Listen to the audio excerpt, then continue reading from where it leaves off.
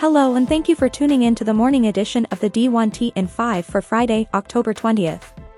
Let's jump into this morning's top stories.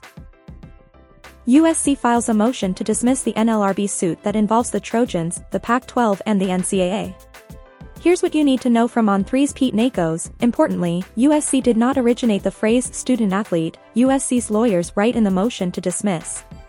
The phrase provides an accurate description for the students who participate in athletic programs, has been widely used for decades, and its use is codified by Section 67450 of the California Education Code, the Student-Athlete Bill of Rights.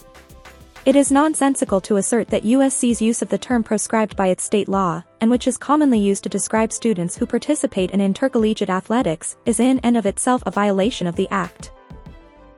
More from Extra Points Matt Brown on the NIL bill that never happened. Following Senate Commerce Committee Chair and Senator Maria Cantwell of Washington's statements that the committee came close to an agreement on an NIL bill last session but ultimately didn't pass it because it could have removed HBCUs from Division I, Brown got statements from two staffers familiar with those negotiations.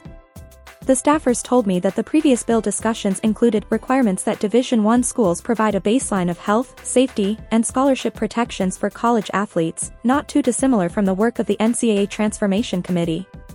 Those requirements, which would have included provisions like expanded healthcare post-eligibility, would have increased costs, and many lower-resource D1 schools, including HBCUs, would not have been able to afford those costs.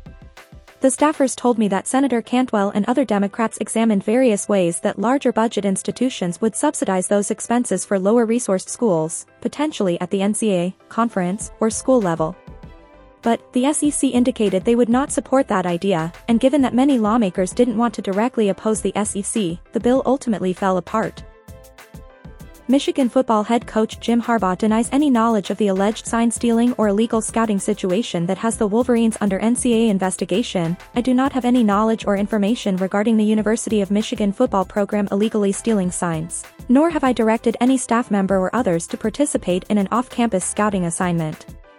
I have no awareness of anyone on our staff having done that or having directed that action.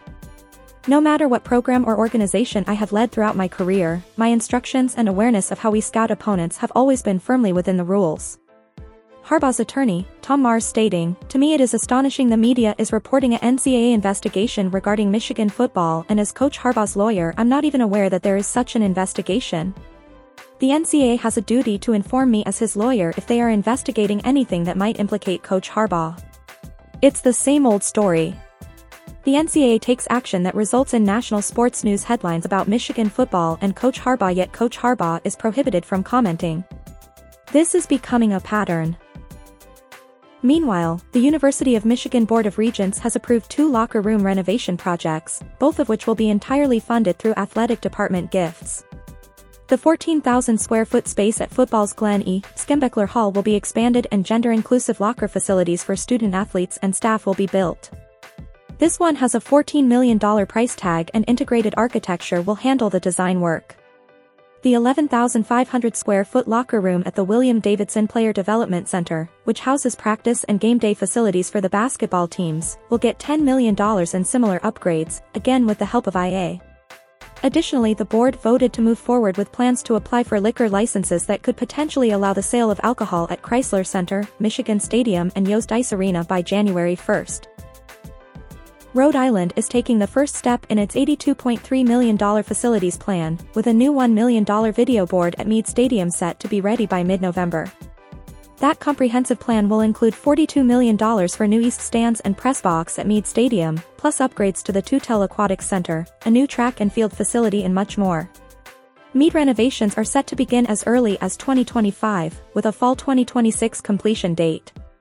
AD Thorbjorn says URI still needs to raise $16.4 million for the budget total, which will allow for baseball, soccer and softball upgrades. The remaining funds have been provided by the state's Capital Asset Protection Fund, on which Bjorn stated, "I feel incredible pride, incredible gratitude. I'm not sure I've ever had a prouder moment in terms of the entire state coming together to say, this is important, and we're gonna do it." The state of Rhode Island said, "We're giving you RICAP dollars, not bond dollars, to fix these facilities that are in desperate need of repair." That's never happened before.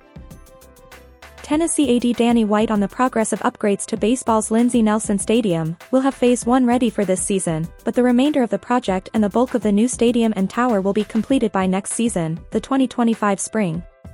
But with that new facility and baseball head coach Tony Vitello and his staff, the program we're building, I'll throw our baseball program and facility and experience up against anybody in the country.